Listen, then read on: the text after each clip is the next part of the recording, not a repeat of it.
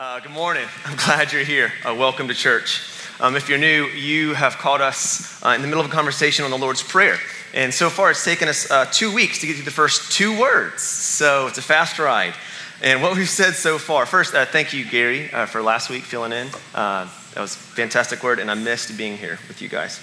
What we said so far is when Jesus taught his disciples to pray, he said this really crazy thing which made his approach to prayer so different than all of the other approaches to prayer that his disciples were familiar with. And even today, he said, guys, when you pray, you need to talk to God.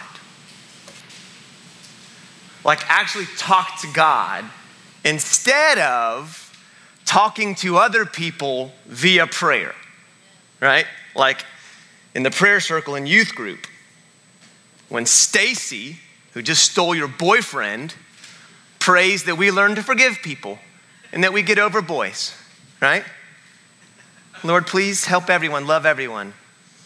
And we've probably seen some form of that in Christian circles where it feels like the prayers of those around us are targeting select people to get something across that they want them to know, right? And Jesus said, don't pray like that. Don't use prayer to manipulate and control others. And primarily what Jesus says, don't use prayer to put on a show, to impress others. He said, when you pray, crazy idea, actually talk to God. Like get alone, close the door, get out of sight so all other incentives for prayer are absent, i.e. people think you're spiritual, and God who sees in secret will reward what's done in secret. What's more, for Jesus, prayer seemed to be a daily expectation for his disciples. He said, when you pray. Jesus intends for prayer to be a daily thing if you're going to be his disciple. And Paul picked up on this later when he wrote, pray without ceasing. But because Jesus' words here are so practical and concrete, and because most of us keep Jesus in the part of our mind that's unpractical and not concrete and kind of spiritual, when Jesus says things like this, we don't tend to realize he actually means what he says, right? Because we're in church and you checked out intellectually on the second song, right? And so we don't hear Jesus' words when he says stuff like this. It's just so practical, right? It's like how most husbands, happy Father's Day, by the way. It's like how most husbands, let me just rail on you for a while, listen to their wives, right? It's how we listen to Jesus. All we hear is the adults in Charlie Brown. Wah, wah, wah, wah, wah, wah, wah. Like, I can tell, happy Father's Day, I can tell when my wife is like ramping up. You guys know what I'm talking about? Like you realize this is gonna go a long time. Like I can tell, like the body language, like this, everything, right? And dude, to stay engaged, I gotta, I'm with you. I gotta lean in, right? And I know all the wives are like, what a horrible husband. And all the guys are like, yep. Like trying to quietly affirm what I'm saying with their eyeballs, right? Like the most terrifying question a husband can be asked, right? Is out of the vacuous nothing that is our normal mental state. What did I just say? Right? Like sends you right into fight or flight. Like you don't know what to do, But that's how most of us tend to listen to Jesus when he gets real practical. The clarity, the articulation of his words just kind of blend into the ambient background noise, You lose all when Jesus begins to talk to us about really practical, simple things like this, right? He's trying to lead us into life. And what we often hear is, right? And if you don't believe me, okay, if you're like, oh, I listen to Jesus, okay, just ask yourself, how much of your life, your habits, your daily living has been formed and influenced by the teachings of Jesus? If you don't believe me that we listen to Jesus like we listen to a car alarm down the street, just hoping someone's gonna deal with that later, right? How much of the teachings of Jesus actually form your daily living? So my point's proven, right? Like we listen to him, like, and it can be, listen, you just ask yourself that question. It can be a sobering exercise, especially those who have followed Jesus for a long time, who assume that we're already doing the thing, right? And you actually read thoughtfully the Sermon on the Mount.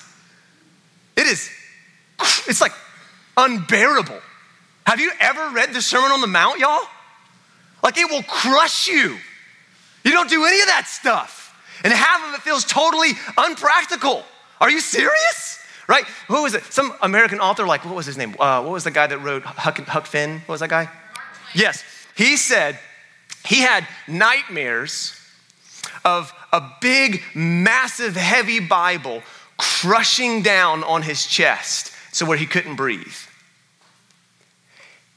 If you read the Sermon on the Mount and you don't feel the weight of it, the moral weight of it, bearing its significance on who you are, you've not read it. It's very, very interesting. But what we've said up to this point is that it just makes sense that Jesus would not teach us to pray in a different way than he himself prayed, right? He got alone. He said, when you pray like this. And then he gave us the Lord's Prayer. And guys, again, I'm just gonna throw it out there. I think he meant what he said. I think he was serious, okay? And most of us probably haven't memorized. So let's read it and let's get into what I think he's trying to say and maybe what he's not trying to say. So let's read it together. We've been doing this, all right? We're gonna read it together. It should be up here. Ready? Here we go. Our Father in heaven, come on, get loud. Hallowed be your name. There you are. Your kingdom come, your will be done on earth as it is in heaven. Give us this day our daily bread and forgive us our debts as we also have forgiven our debtors. And lead us not into temptation, but deliver us from evil. Most of you probably didn't have to read it. You haven't memorized it. Jesus, again, blow your mind, was brilliant. And he said this stuff in a way that it's like a little poem. Like most kids can memorize this, right? And what we mentioned in passing, but it bears repeating. This teaching of Jesus, when you pray like this, does not mean that to pray, you must rehearse word for word this little poem a couple times. That's not what he's getting at, y'all. Probably not. How do we know that? Well, dude spent hours in prayer. We're just gonna say he was just rehearsing that same thing over and over like a mantra, right? All night sometimes, Jesus praying. And then of course, what we already said, there's a whole book of Psalms. You know what the Psalms is? It's the prayer book of the church. The entire thing is prayers. And none of those are word for word what Jesus just said. And yet all in the Bible as valid ways to pray. Some of them are crazy. You should read the Psalms, right? And not only that, we have all the prayers of the Old Testament. Prayers of Moses, prayers of Abraham, prayers of Daniel. None of them prayed this word for word. So Jesus is not saying, if you're gonna pray like me, you better get this right. And you better hope you have the right translation because, he didn't speak it in English, right? Aramaic, and then, Greek, right? So, if it's like pray the right words, then we better just learn Aramaic, right? Or we learn Greek or whatever like that. That's not what he meant. Of course we know that, right? And this might startle you. This is further why Jesus did not mean when you pray, only rehearse these words, okay? Believe it or not, that kind of thinking, get the words right, in the right order, with the right phrasing, is closer to witchcraft than Christianity. You know what it's called when you say a very important sequence of words in the right way? You know what that's called? An incantation. That's right, a spell. Right? Say this phrase, stomp twice, throw gluten-free flour over your head and turn around, right? And boom, you got in, right? A spell, y'all, incantations claim, listen, to make unseen spiritual forces work in your favor. See, spells are harnessing unseen powers for your purposes. That is not prayer, right? A lot of people, which unfortunately can resemble many people's approach to prayer. If I say this right, if I do this twice, then it's kind of like throwing a penny in the pond, right? To get God to work for me. That is not prayer, y'all. It's absurd, and it's not the point of prayer. Not only that, that approach to prayer will completely empty out the meaning of all the words we just said, because then we're not focused on actually what we're saying. We're just focused on the words, getting the diction right? The syntax right? Getting the pronunciation right. It's not prayer. So if we're praying together, you don't need to worry. I got to impress the pastor and say the thing. It's not what he's talking about, okay? That's closer to witchcraft than it is Christianity. And then what's even worse, y'all, and of course we maybe have seen it depending on how you grew up, is this idea that rehearsing word for word the Lord's Prayer can be some sort of recompense for sin. You know what I'm talking about? So you go to confession and dude's like, what'd you do? Oh, ouch. Okay, that's bad. All right, well, say 5 Our Fathers, 3 Hail Marys, and I'll tell you what, bro, for this one, you're probably gonna have to volunteer in the kids ministry, right? Which is the most anti-gospel understanding of prayer you could ever have. Y'all, we don't pray to get on God's good side by using the right words. We pray because we're already on God's good side by the work of Christ, right? Like, you're already in, man. You're already in. You don't have to butter up the divine, so he'll listen to you. You're already in. He already loves you. It's gonna blow your mind, y'all. It's gonna blow your mind. God loves you. It boggles me, right? I mean, we said it before. I'm just as confused as you are, but you're already in. You don't have to say the right words, do the right thing, so that he says, okay, you passed the test. Dude, you failed, bro. You failed. Jesus passed the test for you, and you get the reward he deserves. You're already in the good graces of the Father. You don't have to merit your way there by saying the right kinds of prayer or impressing the right kinds of people. If we would understand that, I'm telling you, our lives would be transformed. You are already in. He already loves you.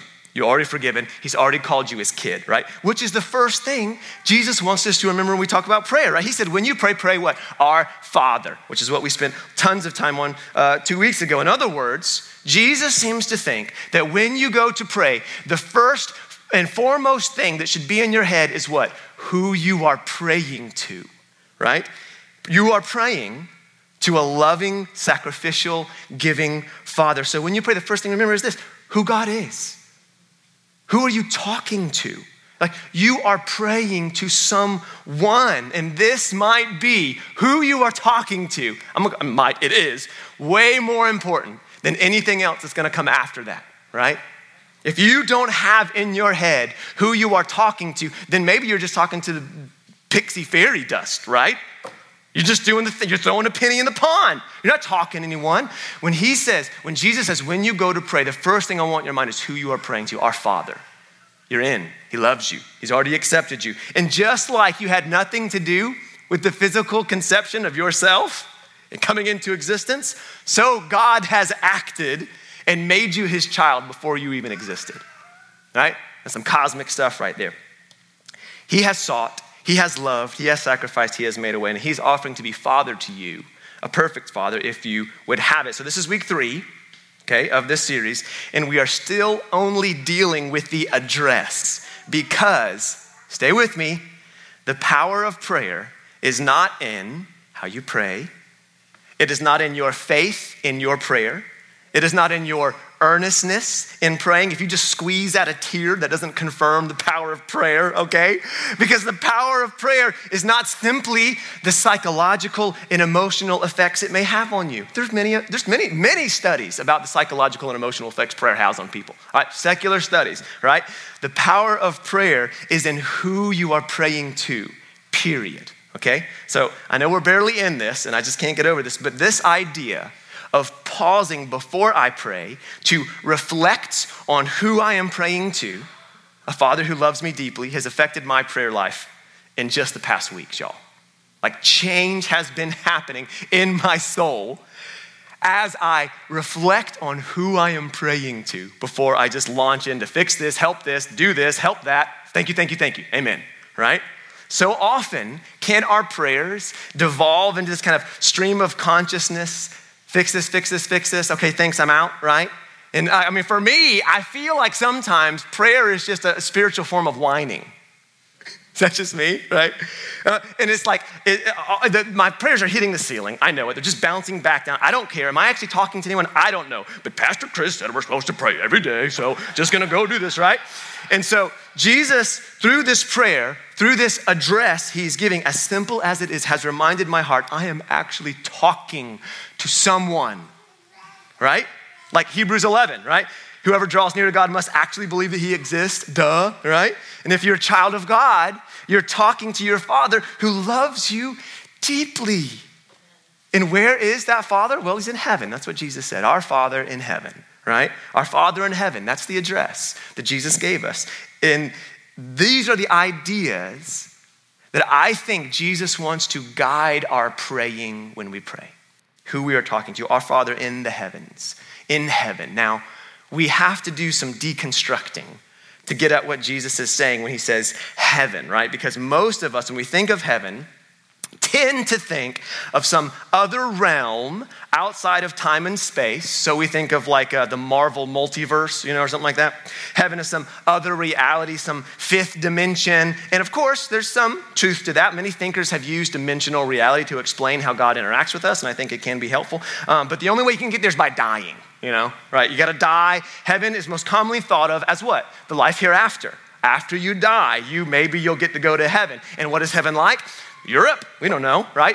White columns, with clouds, babies, naked babies on harps, apparently. That's what they say, right? And we have very cartoon ideas of heaven. And I would argue that none of those is what Jesus is getting at when he tells us the address, our Father who art in heaven. Dallas Willard of the Divine Conspiracy says, unfortunately, the old standard formulation, our Father who art in heaven, has come to mean our Father who is far away and much later.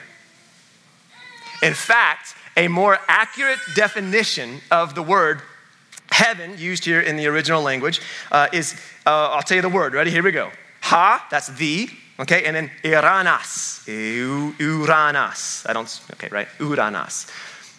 Now, it literally means the heavens. It's plural. Ha is before it. The heaven, the heavens. So the accurate translation would actually be our Father who is in the heavens. Then it goes on, hallowed be thy name. And if you look at the definition of that word, the heavens, it just means the skies, the vaulted expanse. Here's the definition: the universe, the region where clouds and tempest gather, the starry array at night, the blue atmosphere by day. It's the same word that Jesus used when he was talking about reading the weather.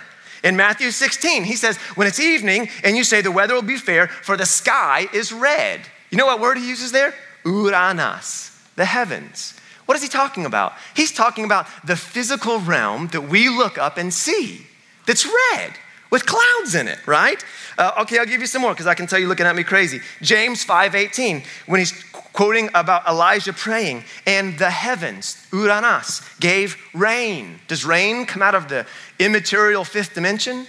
No, it just comes out of the sky. We can understand that. The Old Testament's the same way, y'all. When it talks about heavens, it literally means look up.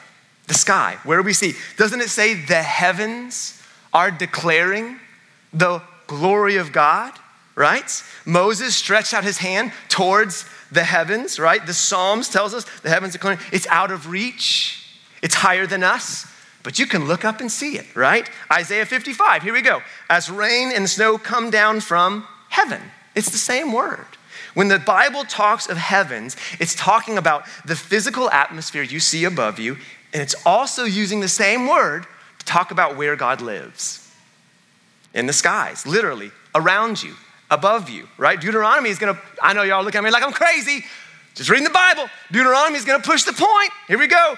Deuteronomy 4:39, you know therefore today and lay it to your heart that the Lord is God in heaven, right? Above and on earth. Beneath, there is no other. In Paul's sermon in Athens, he's preaching about a God who made the world and everything in it, right? That all should seek him and perhaps feel their way towards him and find him. Yet, he says, he is actually not far from each of us. So, what is the Bible and Jesus trying to tell us? Well, obviously, that God is far away and distant in another realm and inaccessible to the likes of us. No, the exact opposite. the exact opposite. That God is as near to you as the air you breathe. Prayer is simply acknowledging this Jesus-revealed reality about God, that he loves you deeply and that he is near to you exactly where you are. Psalms 46 says, calls God a very present help in trouble. Very present, very near, right? So when we pray like Jesus taught us to pray, we are simply submitting to who God has revealed himself to be, right? A Father who loves us and who is near to us here and now. When we pray like Jesus taught us to pray, we are allowing all of our cynical, jaded attitudes that we've accumulated by heartbreak and brokenness. We're allowing all of our disillusionment, all of our disappointment, all of our suffering, our woes, right? Our sins, our failures to bow down before a God who loves us and is near to us. I mean, if that doesn't in some way catalyze your desire to pray, I don't know what will. This God who we often think is so high, so other, so far, so holy that we have no chance at accessing it. Yet what Jesus is saying is that he is not so far away, that he's near to you and that he loves you. And that, I would argue, is a fire underneath our prayer life, if nothing else is, right? In fact, in number 6, I just want to press on this because I think it's so fundamental to whether or not you pray as a person, right? In number 6, when Moses tells Aaron, this is how you are to bless the people. Moses tells Aaron, before he does, right, this is what you are to say to remind the people of who God is and what he is like and his position towards them. He says, tell them that God blesses them. That this is number 6, in case you're like, no, he doesn't say that. Tell them that he blesses them, that he keeps them, that his countenance shines when he looks towards them. Tell them that God is continually turning his face towards them to give them peace, right?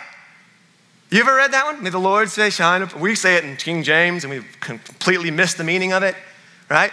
Lord face shine his face upon you and greet you. You know that one? This is what Moses is saying.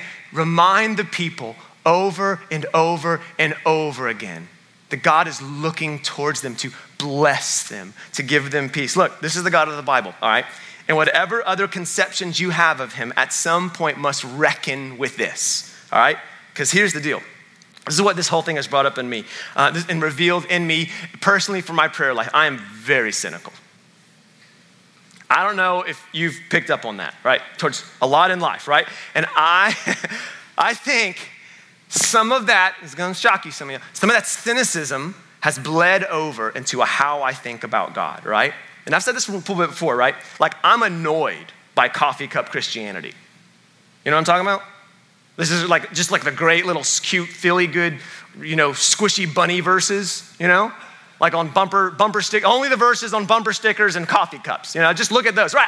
Anyway, he's with me, right? Anyone? I'm just annoyed by that, right?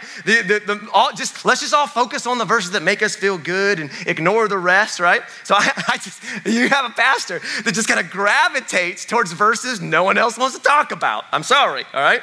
And I think the Lord's made me that way for a reason and a purpose. But if you allow your cynicism to cause you to ignore all of the biblical ideas that do affirm and bless and bestow love and honor on you, even when you know you don't deserve it, then you've made the same fatal mistake in the opposite direction, right? You have gravitated towards all the hard, confrontational aspects of the Bible because you I feel like a rebel, I'm a Christian, but I'm a rebel Christian, got some tattoos, right? Gravitate towards all those and ignore all the verses on blessing and love and acceptance and affirmation. You're just as guilty on the other side of the coin, man. So you're producing a God who's harsh and holy and all this kind of stuff, right? And so these are the options, right? Either the first air produces a gushy, unsubstantial Christian who can't endure the storms of life. The second air produces an angry, judgmental Christian who stands on the edge of services like this. I wouldn't do that way. He shouldn't have said that. right? You should do church this way, right? And if you lean more towards more the cynical, intellectual faith, right? Love to study the harsh, kind of jarring aspects of God, his holiness, his wrath towards sins. Like, I get it, man. Like, you do deserve a harsh, regimental God, right? So do I, right? We do deserve a rigid, demanding, we do deserve a God like that. It's just not the God of the Bible. At least not according to Jesus. At least not according to Jesus, right? And if you think the remedy for sleepy, apathetic Christians is a stern slap in the face with God's holiness, that doesn't seem to be Jesus's remedy, right? Because when Jesus, you with me? We tracking? All right. When Jesus looked out over Jerusalem with all of its sin, with all of its bad theology, with all of its misled religious leaders, he rises up in judgment and calls down fire. No, that's not what he does. When Jesus pulls up to Jerusalem and looks over all of the horrible thinking about God that had developed from religion, all of the sins, what does he do? He mourns. He says, how I longed to gather you under my wings like a baby, like a chicken gathers her hens, right? How I've longed to protect you and draw you to myself. All these religious, arrogant people who had horrible thinking about God. What is Jesus' remedy? I want to draw you to myself. He looks out. I mean, some of us look out over the landscape of Christianity, just disgusted, right? These Christians, they're horrible. What's the remedy? Well, according to Jesus, to draw them to himself, to protect, to comfort. This is Jesus perfectly imaging God to us. His remedy for all of our sins, all of our failures, religious or not. Now, I can't sustain a cynical, negative attitude toward Christianity at the same time embracing a Father who loves me. It just tends to melt. Like I can't sustain it. When I begin reflecting on a Father who has loved me deeply despite my sins, who's gathered me to himself, who longs to bring me up into his arms and protect me, the hardness of my heart tends to not be able to withstand that kind of unconditional love. It just starts melting, right?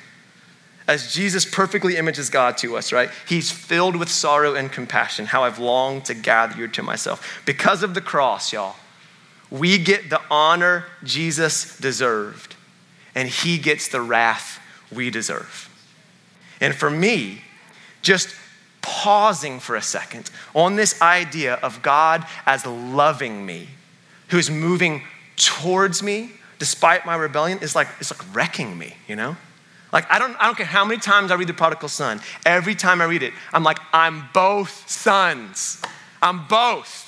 At the same time, running away from him, and at the same time, claiming I deserve more than the next guy.